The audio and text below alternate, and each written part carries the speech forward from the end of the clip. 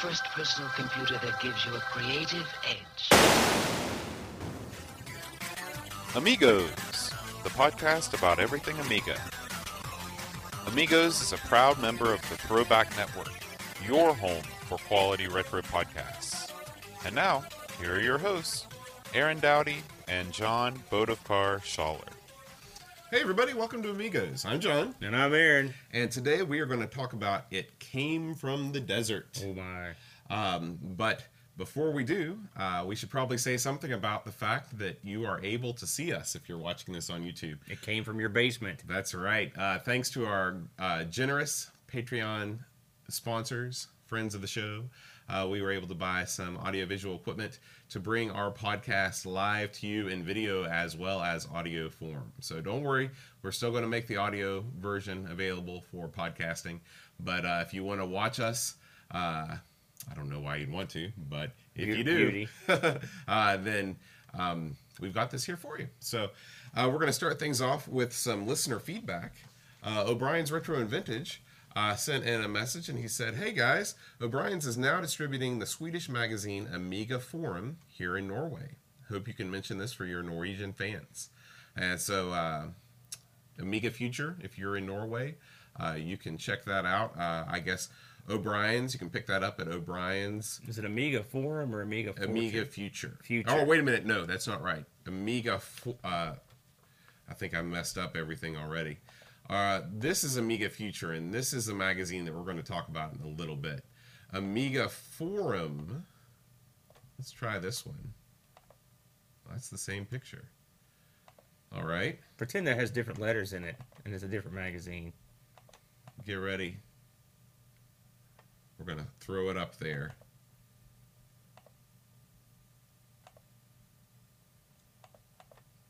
Did not work. Anyway, Amiga Forum. Check it out if you're in Norway. Video. Awesome. It's perfect already. And I guess O'Brien's is going to send us an issue of Amiga Future. Beautiful. In the post soon to review. Isn't it in Swedish? Well, Amiga Forum is the Swedish one. Amiga Future is the one that's in English. And you actually have a news story about Amiga Future later on. Actually, you want to talk about that now since we had it up? I guess Amiga Future, when they sell out a issue, they basically will let you view it on the internet for free, the old interweb. And so the issue from, I believe, August 2012 apparently sold out. And so you can go to a link, look through the magazine. I had a quick glance through it. Again, you're talking a 4-year-old magazine, but we're talking about a 20, 30-year-old computer. So most of it's pretty relevant. It's not in PDF form. You just sort of have to look at the pictures one at a time. But I mean, it's free. It's nice of them to do it. So if you're interested in this sort of thing, check it out. Yeah. We had some feedback from Bill Kendrick on Twitter.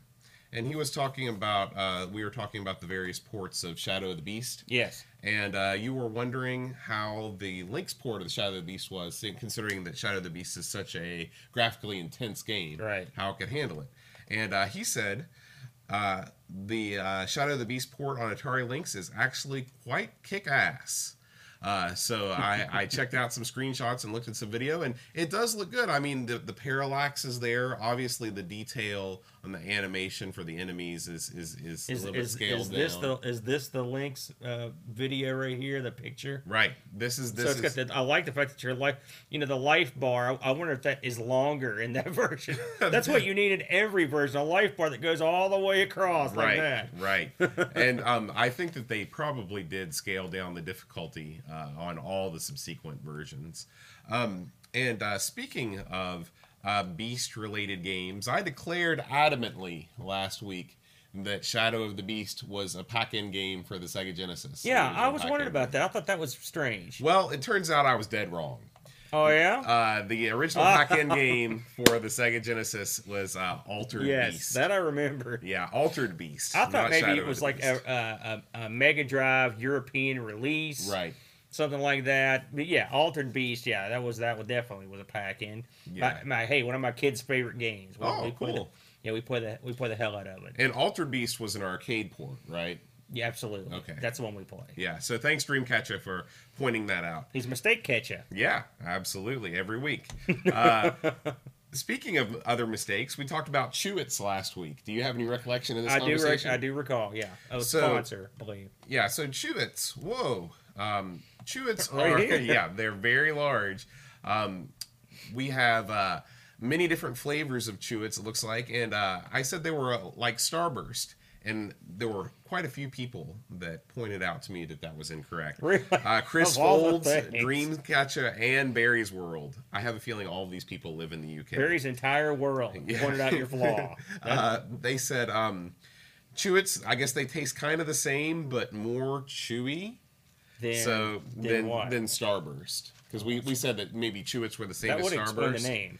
And what's funny is that Starburst do exist in the UK. They were originally known as Opal Fruits. That name stinks. Well, it's funny because one of our UK listeners, I think it might have been Barry's World, said that Opal Fruits was a much better name than Starburst. He thinks that's better. Yeah, I have no idea why. I don't know what an opal is. It's a jewel, right? Is that what it is? Oh, yeah, you're right. Well, I guess it's not too bad of a name. Starburst, is that a great name for a candy? Who wants to eat a fruity jewel? I kinda Let's do. not even talk about that. Best left unsaid then, yes?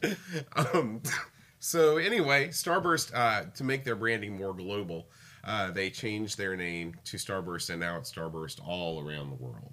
Okay. I noticed that they've got Starburst Opal fruits all in one pack, right? Is that what that says? Right. So when they were going through the branding change, they have Starburst, the new name for Opal Fruits. I see. Yeah. A wise choice. Yeah.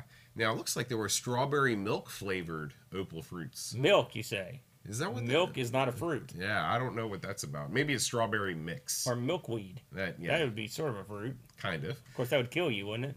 I think milkweed's poisonous. Yeah. Yeah. So don't make that. Don't make that.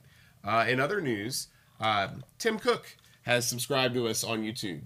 Tim Cook? I'm not exactly sure if it's the same Tim Cook as Apple's Tim Cook, Oh, jeez. but I like to believe that it is, and I like to believe that he's a fan. The thing is, with a name that obscure, it's got to be him. Right. How many Tim Cooks could there be? Moving on, we got some feedback on YouTube. We got a lot of feedback this week. Beautiful. Is it good? Yeah, Beautiful. this is from Tito Santana. And he's, Oh, the wrestler? yeah. Wow. Is he I a loved wrestler? him. Yeah. Okay. Are you kidding? Tito Santana. He lost the Intercontinental title to Macho Man Savage via foreign object, I might add. Really? Oh, yeah. What Tito was Santana. the foreign object? I believe Macho pulled a roll of quarters out of his tights and plunked him on a belly-to-back suplex out of into the ring. So Tito was actually a great worker, and he worked for a long time. He was around forever and ever in WWF, and probably still wrestles today. Well, that's cool, and he's So also if an that's Amiga him, fan. even better. Yeah. He says, hi, maybe you can help me. I can't remember the title of the game I was looking for. It's about photography. The objective is to take snapshots of moving witches, ghosts, creatures, etc. as best as possible. The stages are all horror style and at nighttime. And the concept is just like Operation Wolf, except the cursor is a rectangle that takes the snapshot. Sounds like a cross between Pokemon Snap and Chiller.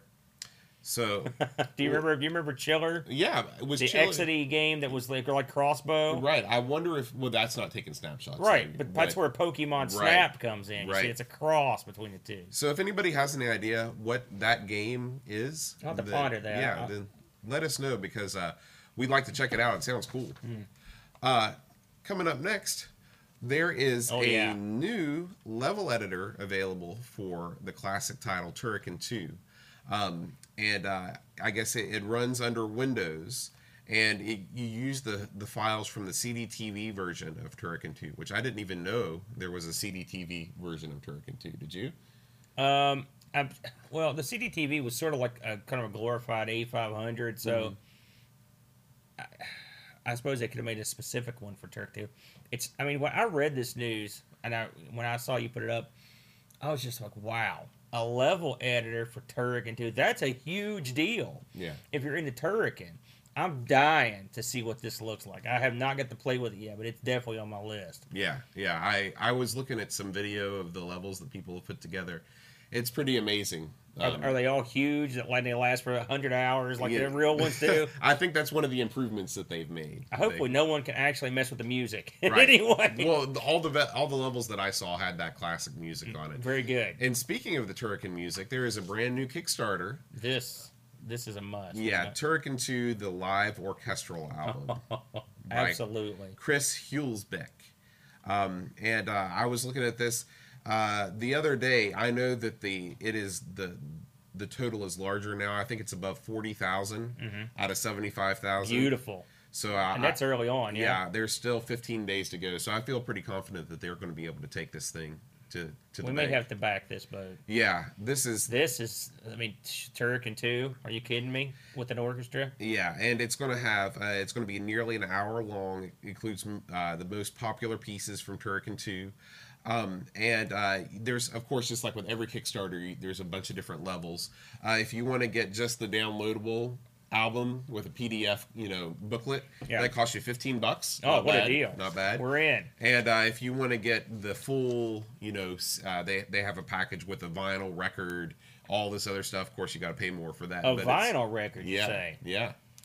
That's right up your alley, bud. Well, it used to be until I sold all my records. Do you still have your record player? I still have my record player. Maybe I can dust it off just for Turrican this thing. 2. That would be pretty cool. I'm telling you. So, $15 is the jump on board point for the download. Right. That's a bargain, folks. Yeah. Get on out. I mean, we got to do that.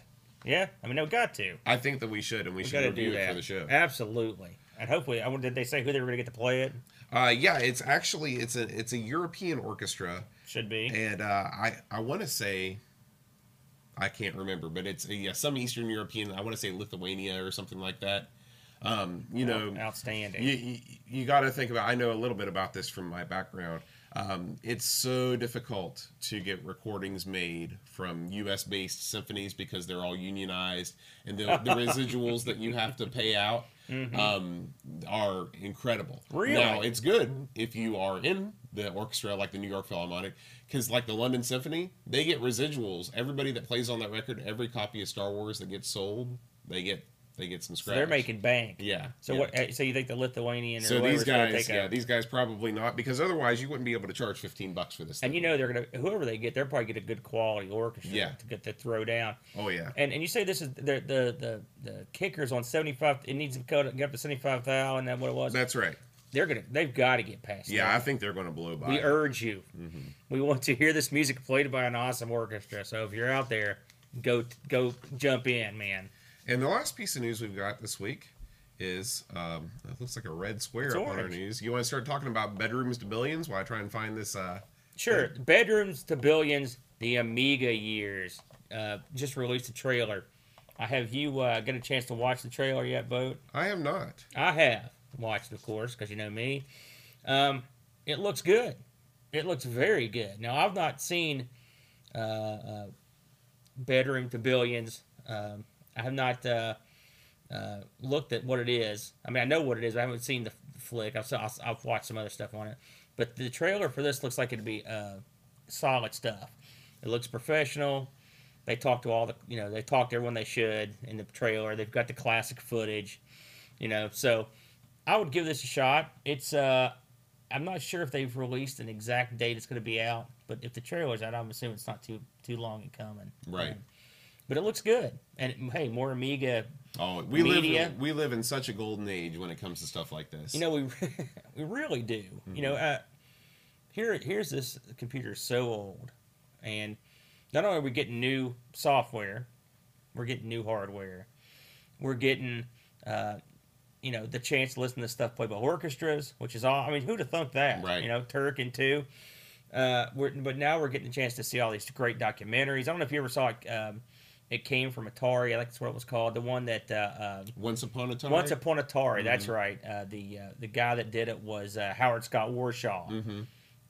I mean, it was low budget, but it was excellent. You get a real inside scoop, and I'm hoping this is going to be something like that, where they really get in there and get to the nitty gritty of what happened. Because you hear, if you listen to this podcast, you probably are well read into the subject. Other people have gone on through histories and whatnot, but there's almost always a little nugget that can be turned over. They're talk to the guy that no one's talked to. There's always a second story, So hey, the more of these they can make, the better. But Absolutely. it's an awesome time to be into the Amiga. I've noticed on YouTube just sort of a mini explosion of people covering the Amiga. One of the guys from Retro Asylum is doing a game by game on the CD32, which I really enjoyed. There's another guy that did a history of Commodore's Amiga's rise and fall, which I just watched. It was really good. So there's a lot of good stuff out there, and this looks like it's going to be another great addition to the Amiga story. Cool. I can't wait. All right, well, that's all the news for this week. Would you like to comment on this week's episode? Did John and Aaron finally make their first mistake? Leave us a comment at our blog at amigospodcast.com. Who was that guy? I have no idea. All right, so we're going to move on to some site news. We got some site updates that you might want to check out. Ooh, site news. Over at amigospodcast.com, we got It's the place to be. Robert Peak, listener, sent in his Amiga setup. That he's got an A500 with an Amiga monitor, and he's got a Supra drive, which is a 20 meg external hard drive. Supra. So yeah, Supra. Yeah, they were a big deal back in the day. Real big deal. He sent in his a picture of his setup, so check that out. And of course, Dreamcatcher is always writing up some great articles. He's got one on this Amiga's Dumbest Criminals, an interview with a pirate. That I found that just tremendous. It's hilarious. And what I liked about it was, and of course, Dreamcatcher. This guy must have some stuff plugged directly into his head to come up with this. He must look through many hours of magazines to find this little nugget. But the guy, you almost feel, you understand this guy's plight. Mm-hmm. He's not even a gamer. He's just trying to feed his family. And so he's got to pirate these games. It makes, it's a difference. There are copiers, and then there are pirates. And this guy's a straight-up pirate. Selling, of course, this is, 93 when they interviewed a guy, or 92. So, God knows what he's doing now. But, I mean, it's an interesting article. And Dreamcatcher, again, he dug it up. Yeah. He also wrote some articles about a couple quick reviews. He did a review on Dennis the Menace, which is a game that neither Aaron and I didn't even know it existed for the Amiga. No, I'd not seen that one. And it is apparently unbeatable due to there's a certain jump in the game that you can't get by. Well, that in fact is the crux of the piece. An article was written by a gentleman who's mentioned in the article, and he lists a bunch of games that cannot be defeated. And Dreamcatcher goes on to say, well, hey, wait a minute, I remember defeating this quite easily. And he goes back and does it again. So this article the guy wrote about these games that are undefeatable, he at least screwed that one up, because apparently it's quite defeatable. You can defeat it. Dreamcatcher took it to school. And then he also wrote another great review of another terrible port, RoboCop, which is, he made a good point, and I don't know if he was quoting another source or not, but RoboCop, I'm sure nobody thought it was going to turn into the hit that it was. And, so the ports were probably done very quickly when they realized it was a blockbuster. And there's just, you read things in there and they just make you wonder about Ocean, especially because, they did the Addams Family, and it's a great game, but they did so many games that were just terrible. They love the movies. There's no doubt about that. Here, quick fun fact, I've never seen RoboCop. I'm probably the only person on Earth, and I've read a lot about it. Of course, there's been a lot of games made about it. And I had not played the game. I believe the game he was talking about in that case was a C64 game. But it's funny how many games that spawned. Oh, yeah. All across the consoles and the computers. And it's funny, too, because the movie is shockingly violent. Well, I've read that they did that for to prove a point. It was very over the top to prove a point about violence and culture or whatever. But it always makes me laugh when I see games like that, or Nightmare on Elm Street or anything like this. These are marketed to kids, 7 or 8 year old kids, and it's just funny. And but anyway, check that out on the site, RoboCop.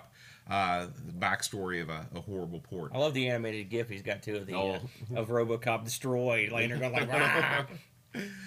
And finally, we've got a full playthrough of Maniac Mansion. Chad. Nuts. My buddy Chad, our buddy Chad, came over on Tuesday. We had the day off school. Some of us had the day off. Yeah, Chad works for the government, so he had the day off, and we played through the whole thing. We plowed through it. It was a 2-hour and 20-minute slog with a walkthrough. So there were some frustrating points. But we managed to overcome our difficulties and complete the game. I will say it was worth it. I really enjoyed the ending, and you don't have to watch the whole thing. Skip around. There's some good stuff in there. When you gonna take on the sequel boat? Oh, Day of the Tentacle. Did that come out on the Amiga? I'm not even sure. Yeah, I know it was had to come out on the Amiga. Sure. I don't know. I know it was a huge DOS game. Yeah, that's Huge where I CD-ROM played game. it. Yeah. So just a quickie. What did you think overall? Thumbs up from that one? Yeah, huge thumbs up. Have you played the Maniac Mansion. other ports? I played bits and pieces of the Nintendo port, the DOS port, but I never got very far. That seems like it'd be difficult on the Nintendo. You get stuck because if you get captured, you can't really die. Well, you can die in the game, but what happens often is you run across family members, either randomly or not so randomly, and they lock you in the dungeon. And so the first thing that you do is you get captured on purpose with a guy you don't care about because you control 3 characters. Then when your second guy accidentally gets captured, there's a hidden stone that you push. Useless guy pushes the stone, which opens a door so you can escape from the dungeon. I never knew about that because I didn't have the walkthrough before, and that made the game so much less frustrating. So, I'm looking forward to watching that. I'm going to sit through the whole thing just for fun. Good. You can put it on while you're, just laying around the house. So anyway, that is the end of. It's not the end. What else you got? I don't think we've done a show since you did a full upgrade of the site in general. Oh yeah, you need to go into that. So if you haven't been to amigospodcast.com in a while, you may want to check it out. Some of our older content was almost undiscoverable. I mean, I had a search box up there, but you really only got 6 or 7 stories, and that was the end. Well, I installed a few widgets that will show random posts. On the left-hand column on the right side, you can see every single game that we've written about or that we've talked about. So if you want to quickly see everything that we've done on Zool, you can find it. There's a ton of content. I mean, there's a lot of stuff out there. Check it out. Comment. Leave some comments. We want to hear from you. Yeah, we haven't really pushed the site that much, but Boat's reimagining or whatnot is great. So if you're into our show or just news in general, all the news that we talk about plus extra stuff gets put up there. A lot of the live streams we don't go into too much on this show that Boat does, and occasionally I'll come over and do one, or him and Chad. They are all up on there, and so there's probably a lot of content on there you didn't even know about. Yeah, unless you frequent it. Yeah, I try to put it all up on Google Plus now, but a lot of that stuff happened before I had the Google Plus account cooking. So. Right. I think the latest live stream that I put up today was one for The Amazing Spider-Man. Chad came over on the same day that we did the Maniac Mansion run through, and we played through a bunch of Amiga superhero games, and I'll be slowly trickling those out over the next few weeks. Very good. So you guys are like the Cal Ripken Jr. of gaming that day, just the Iron Man. Just all the way through. Very good. He came over at about 9 and left at about 4. He's a patient man. Yeah. That's one thing he's got. So that's the end of the site updates. It's time to start talking about the game.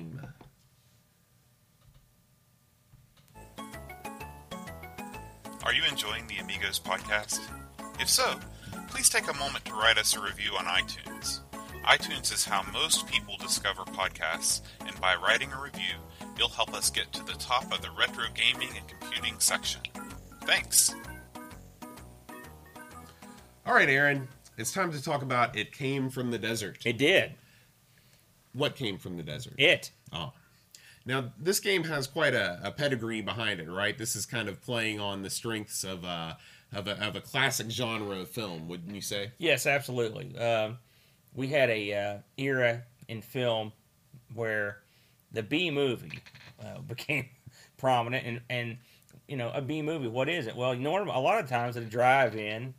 In 50s, or in 60s and on down, you'd have your double feature, all right? And you had your big movie, then you had the B movie. The B movie was the secondary movie that the quality varied from to total crap, and I mean, unbelievable garbage.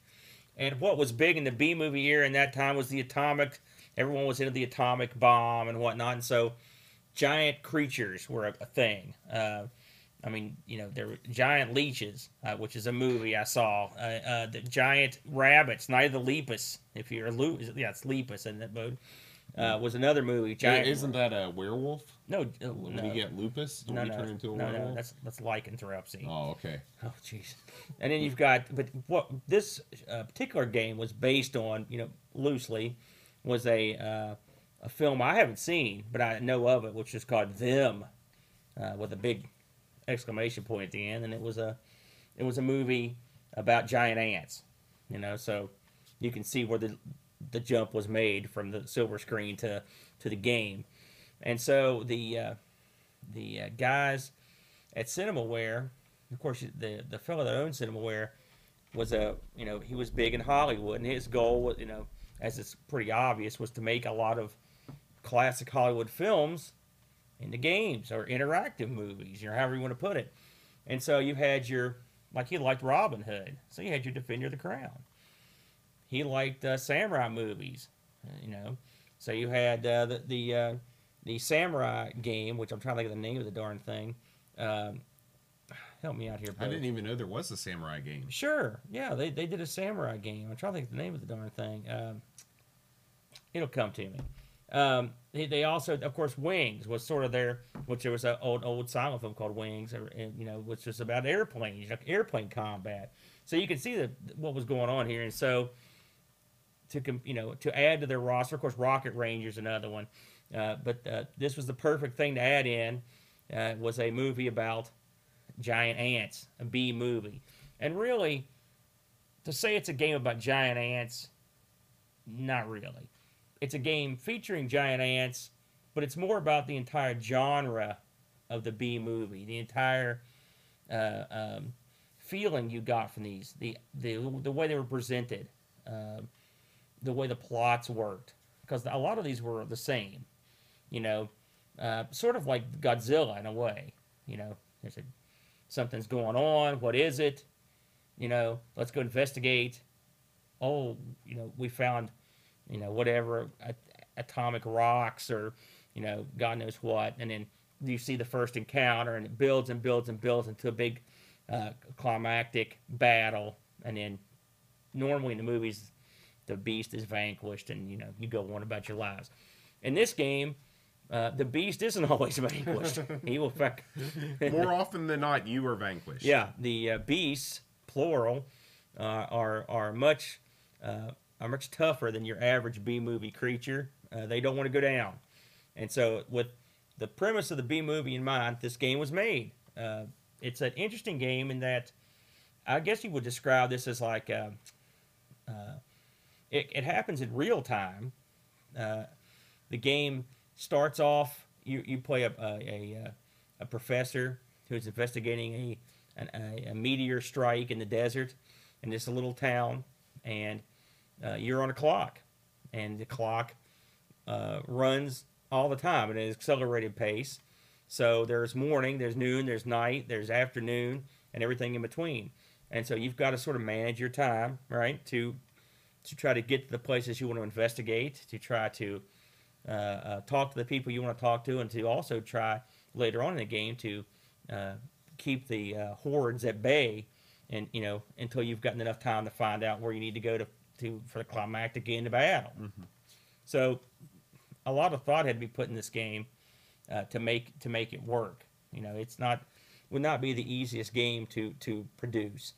The game, you know, this game ran on the OCS, so it was it was pretty plain Jane game. When it came out, it didn't require any major additional stuff. The fellas behind it were, like me and Bo were talking on the live stream. A lot of these guys didn't do a ton of games. They all did CinemaWare games, and not even that many. The coder, Randy Platt and Tom McWilliams, they all worked on this and the sequel, or the add-on, the disc add-on, which was, came from Desert 2, Ant Heads. They both worked on TV Sports Football, Rocket Ranger, and these are the things that come up with all these guys. The graphics guys They worked on pretty much the same stuff. Add a couple, like one worked on boxing, but pretty much Wings, Rocket Ranger, Land of the Rising Sun. That's what I was trying to think of. But that's pretty much what these guys worked on. They pretty much all worked on this. They all worked on Antheads, which is the sequel. Most of them worked on Wings, and that's pretty much all they did. I mean, for the most part. So my first thought is, why didn't they make more? Right. Because this is a pretty good game. Yeah. Wings is a great game. TV Sports Football, but the guys that worked on basketball is good. Rocket Ranger, so they had a good pedigree. They just they just didn't do a whole lot on the Amiga, which is a shame. It was a 3-disc game. One thing I noticed about this thing, and I remember this from back in the day, is that the game would let you use extra drives, which I always like because there's less swapping, and also you could install this on a hard drive, which is nice. So that was also sort of a. So you wouldn't, if you installed, it's not like now. I meant to ask you this before on the show, but I haven't yet. Mm-hmm. When you install a game on the hard drive on the Amiga, you no longer need the disc at all? You don't need to put it in for it to check anything or anything like that? Sometimes. Now, here's the thing. When most of these games were out, I did not have a hard drive. So my experience, it's not like now, where you could just put a WHD load on there and you're good to go. I'm sure some of these games had a disc check. I don't remember personally installing this on the drive, so I'm not sure, but I would wager that some of them probably would have you put the disc in to check it. A lot of these games, the discs, I know like this one, for example, it tells you right off the bat, copy discs 2 and 3, make backups, because those are the ones that are play discs. Mm-hmm. One probably has the introduction, some preliminary loading, and probably has the, because I believe this thing had a manual check that was ripped out. I'm pretty sure it did. So they probably used the manual check and sort of dispensed with the actual copy protection on the disc. The game was very popular. It was not ported a ton, which I mean, this is not the easiest game to port. There was a DOS version, which I've not seen. Have you ever seen the DOS version? No. There was a TurboGrafx 16 CD version. Now, I've heard good things about this. I know it's different, but not entirely so. I've got a TurboGrafx 16, but I don't have the CD version. It'd be fun to get. So it's in my list if I ever get a chance to get a CD version, and I'd like to try it. They were working on, and I'd heard about this, and I'll explain why in a moment. They were working on a Genesis / Mega Drive version of this, and apparently it was either finished or incredibly close to being finished when it got canceled. Now, the only reason I knew that before I started looking into this episode was because I had been nosing around on CinemaWare's site. Now, we've talked about CinemaWare's site in the past, and it's a mixed bag, to say the least. Yeah. It's hard to find stuff on it. But anyway, nosing around there, I found an ad for a pre-order of the actual a new version of this. Now, the new version was going to be a Genesis ROM release. Mm-hmm. A price wasn't announced. Graphics are shown. The website's still up if anyone wants to look at it, and we can put a link to it. The pre-orders started in 2014, and I checked all over the place, and also the wiki says, it sort of reinforces what I found. It's like really nothing's been said about it since, and apparently no one knows anything about it. So I don't know if they just stopped working on it, if they decided the ROM wasn't in good enough shape to release, if it's taking pre-orders. I have no idea, and I'm assuming this is the same arm of CinemaWare that's selling, the Definitive Crown Ultimate Super Elite Edition. Mm-hmm. That should be coming out any day now. Maybe. If we get our buddy back on, we should probably mention it, because it seems like he mentioned something briefly about this. Yeah. And what got me is on the same page that they're taking pre-orders for that, they had a link to the Rocket Ranger Kickstarter, which has been long gone for years. Yeah. Well, there's a lot of stuff on that page that is a little bit out of date. It's I guess CinemaWare is probably I'm sure they would say they're a shell as far as their personnel of what they used to be, and but they might want to get somebody on their website and just kind of clean things up a little bit. Yeah, well, again, they sort of have a couple websites. That's the thing. They've got the new, it's like retro.cinemaware.com and cinemaware.com, and Right. it's kind of a mess. It was called It Came from the Desert Action Game Extended Cut. Okay. Now, from what I've heard, just from nosing around, the Genesis version of this was going to be drastically different, more action-y than the Amiga version. So, who knows? And I got a feeling probably one of these days we're going to see this, but the gimmick they had up, this was going to ship with it's a limited edition series hard case shell.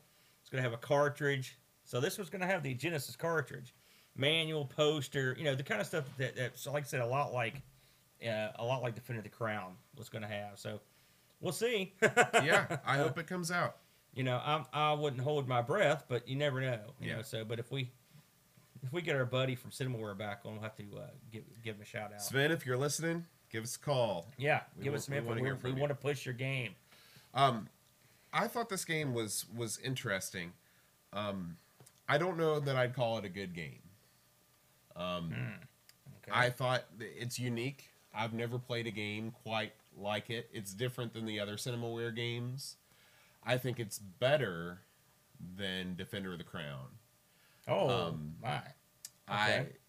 I was not a huge fan of Defender of the Crown. The art is gorgeous. It's gorgeous. The locations, everywhere you go, these aren't cookie cutter things. They really did a good job. When you go to the drive-in, it looks great. When you're looking around town, it looks great. Maybe more would be apparent to me. This game probably shipped with a big manual that talked about strategies for playing the game. But they don't really explain a whole lot about what you're supposed to be doing right off the bat. And I don't know if that's on purpose or they just expected you to read the manual. I will say I looked at the manual and it was not a thick tome. So maybe they just kind of wanted you cut you loose. Yeah.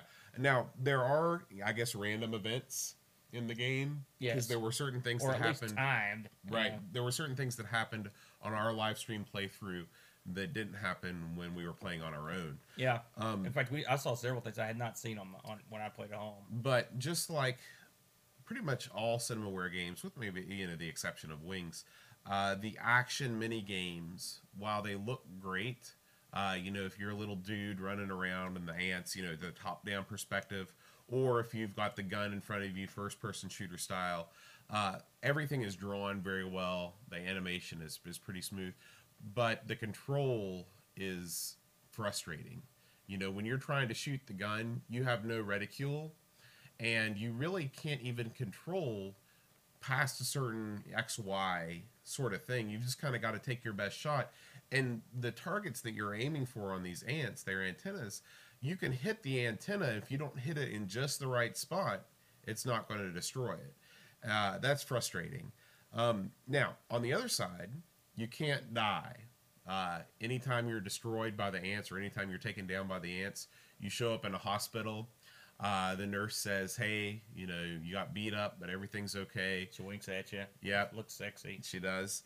You got to wait there, or you can try to escape from the hospital, and this triggers another cool mini game where it's another top-down sort of thing. It kind of looks like Theme Hospital a little bit. You get out of bed, you're running around, the nurses are chasing you. You can hide in another bed. You pull the covers up over your face. It's neat. You know what it reminds me of?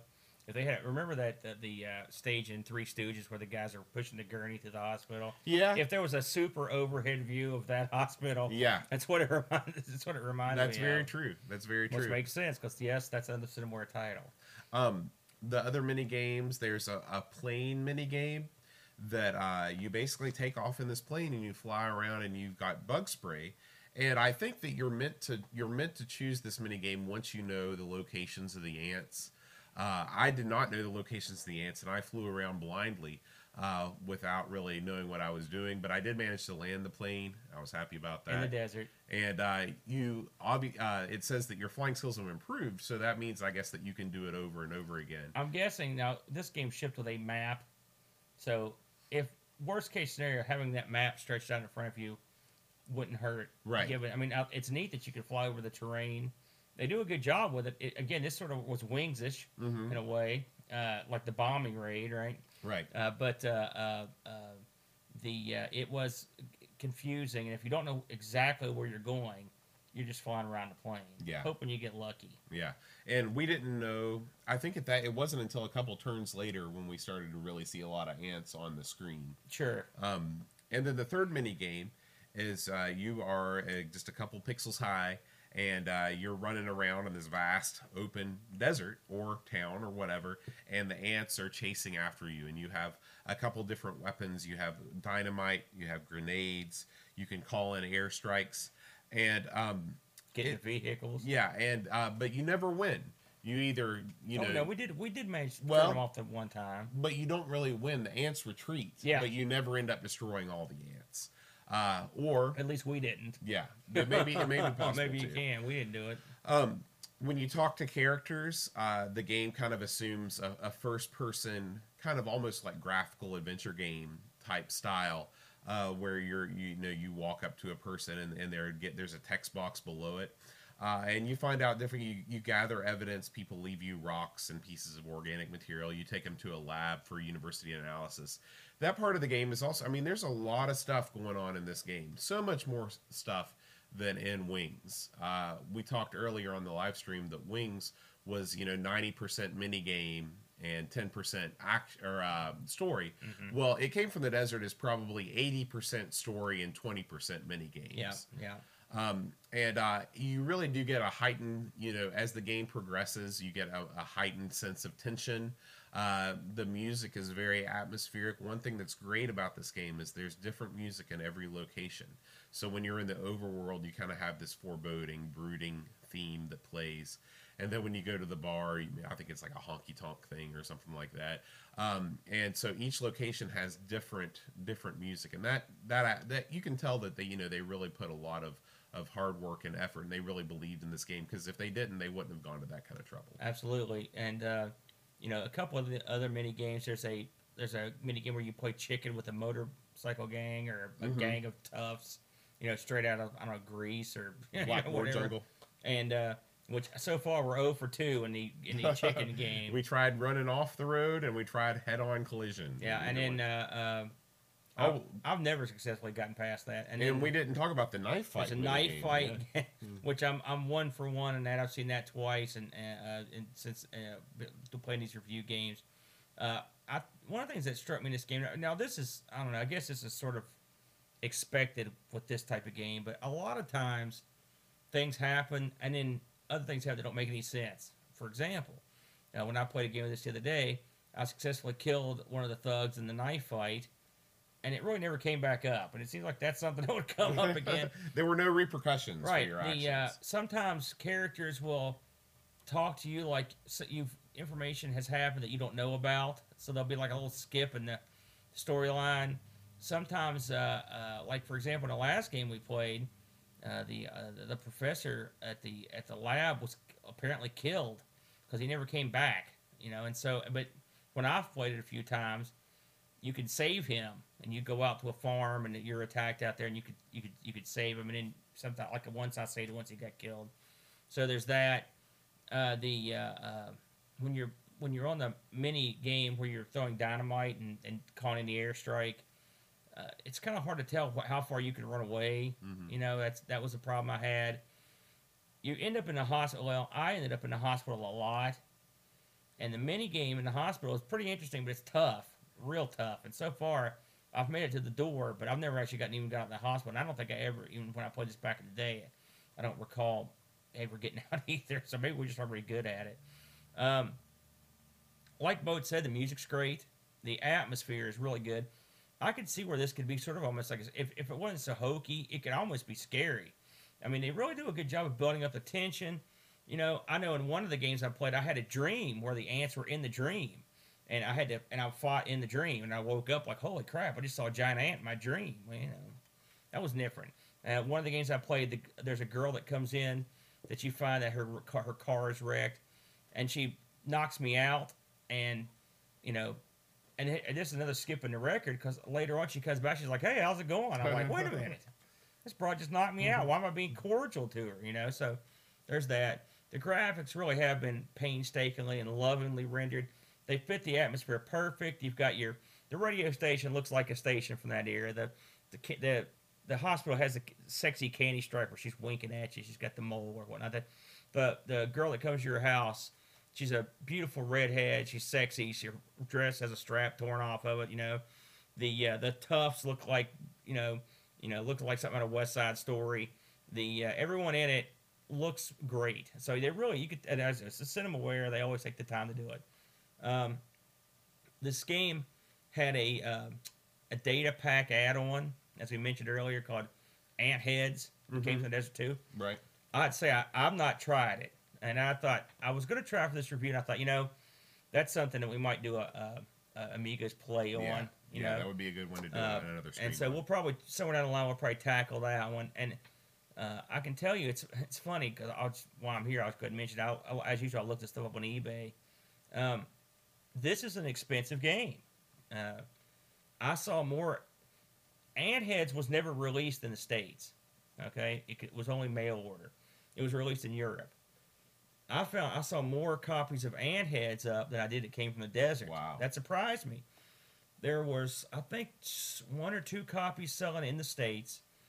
One was way up there, $150, something like that. And I think the one that was more feasible was somewhere in the $75 range. And then overseas, you're looking at really very similar pricing in U.S. dollars wise shipped. I saw several copies coming out of Germany, but really it was mostly Ant Heads over there. And again, when I say mostly, I mean maybe 2 copies of Ant Heads and maybe 1 copy that came from the desert currently up. I looked at the history, and these are going for, the cheapest one I saw went for $70. So if you've got a box copy of this, you're sitting pretty. I'd hold on to it because apparently it's a pretty rare game that's getting rarer. So, but I've heard good things about the sequel. Like I said, it's a disc add-on. Now you had to have the original to play it, so it's sort of a data disc. But hey, that's another great idea. I wish more games did that. A little extra content. So that was the DLC of its era. But overall, the game was a real gutsy move to make. This would be, of all the games we've played, I mean, there are games that have great graphics, there are games that have great gameplay, there are games that have great game mechanics. This game would be a real tough game to produce, I think, amongst the toughest one, because just trying to set down, and there are so many branching stories. I played probably 3 or 4 games of this, the full games this week, plus the one we played here, and it really is, it's drastically different every time you play it. I saw stuff I didn't see every time. So there was, there's some pretty decent replay value in there with the arcade parts of it. So pretty cool. I was not as harsh about it as Bode. I mean, I don't think this got replay value for days. You could run through it a few times till you beat it. You can just sort of move on, unless you're really into the mini games.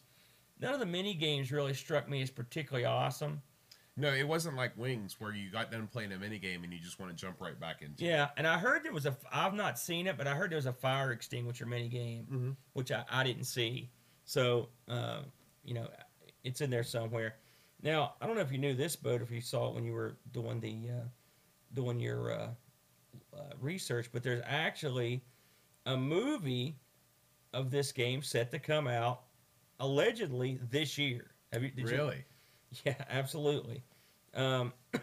It's from an outfit called Roger Pictures, and they started making it in 2015. It's I think it's Finnish, the company that's doing it. Okay. The guy making it, and I apologize to anyone that knows anything about the way to pronounce this, but it's Marco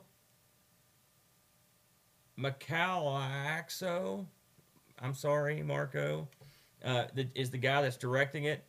I've seen the movie posters for it. It's these giant ants chasing these guys on like dirt bikes. So I guess they're in the desert. And it recognizes that it is based on the game. They say it. This is based on the game. So it's not out yet. I assume it's going to be out this year. So that's kind of neat. Yeah. But again, here we are, 2016 and an old Amiga game is getting a film Yeah, made about it, you know? Unbelievable. And it's a good film to make, and it's probably going to be a low-budget romp. I mean, of all the games we've played, this would be perfect for a film. They've done half the work. Yeah. Just take the the characters. plot's put it in already the scene, there, yeah. you know, so it should be fun. And we'll stick around on the... I'm going to dig a little bit further into that Super Lead Action Cut ROM set for the Genesis and see what I can come up with on it. I'd like to have a look at it, you know. But like I said, I wouldn't hold your breath on that. Save your money, get the Turrican 2. That's what I would do. All right, well, next week, I've got an idea. All right, what do you got, Bo? You were talking about Samurai earlier. Yes. What do you think about doing The Last Ninja? Absolutely. You can't beat a ninja game. Yeah. Except in that ninja in Body Blows that screams ninja when he Or the wins. ninja ant. Yeah. Wow, okay, you can't beat a ninja game. All right, so I'd like to thank our sponsors before we leave. Again, it's our sponsors that make everything possible, all that you see before you. Yeah, blame them. This is we got a new sponsor, Jonas Rulo. He All right. actually was he was a fan before, but he increased his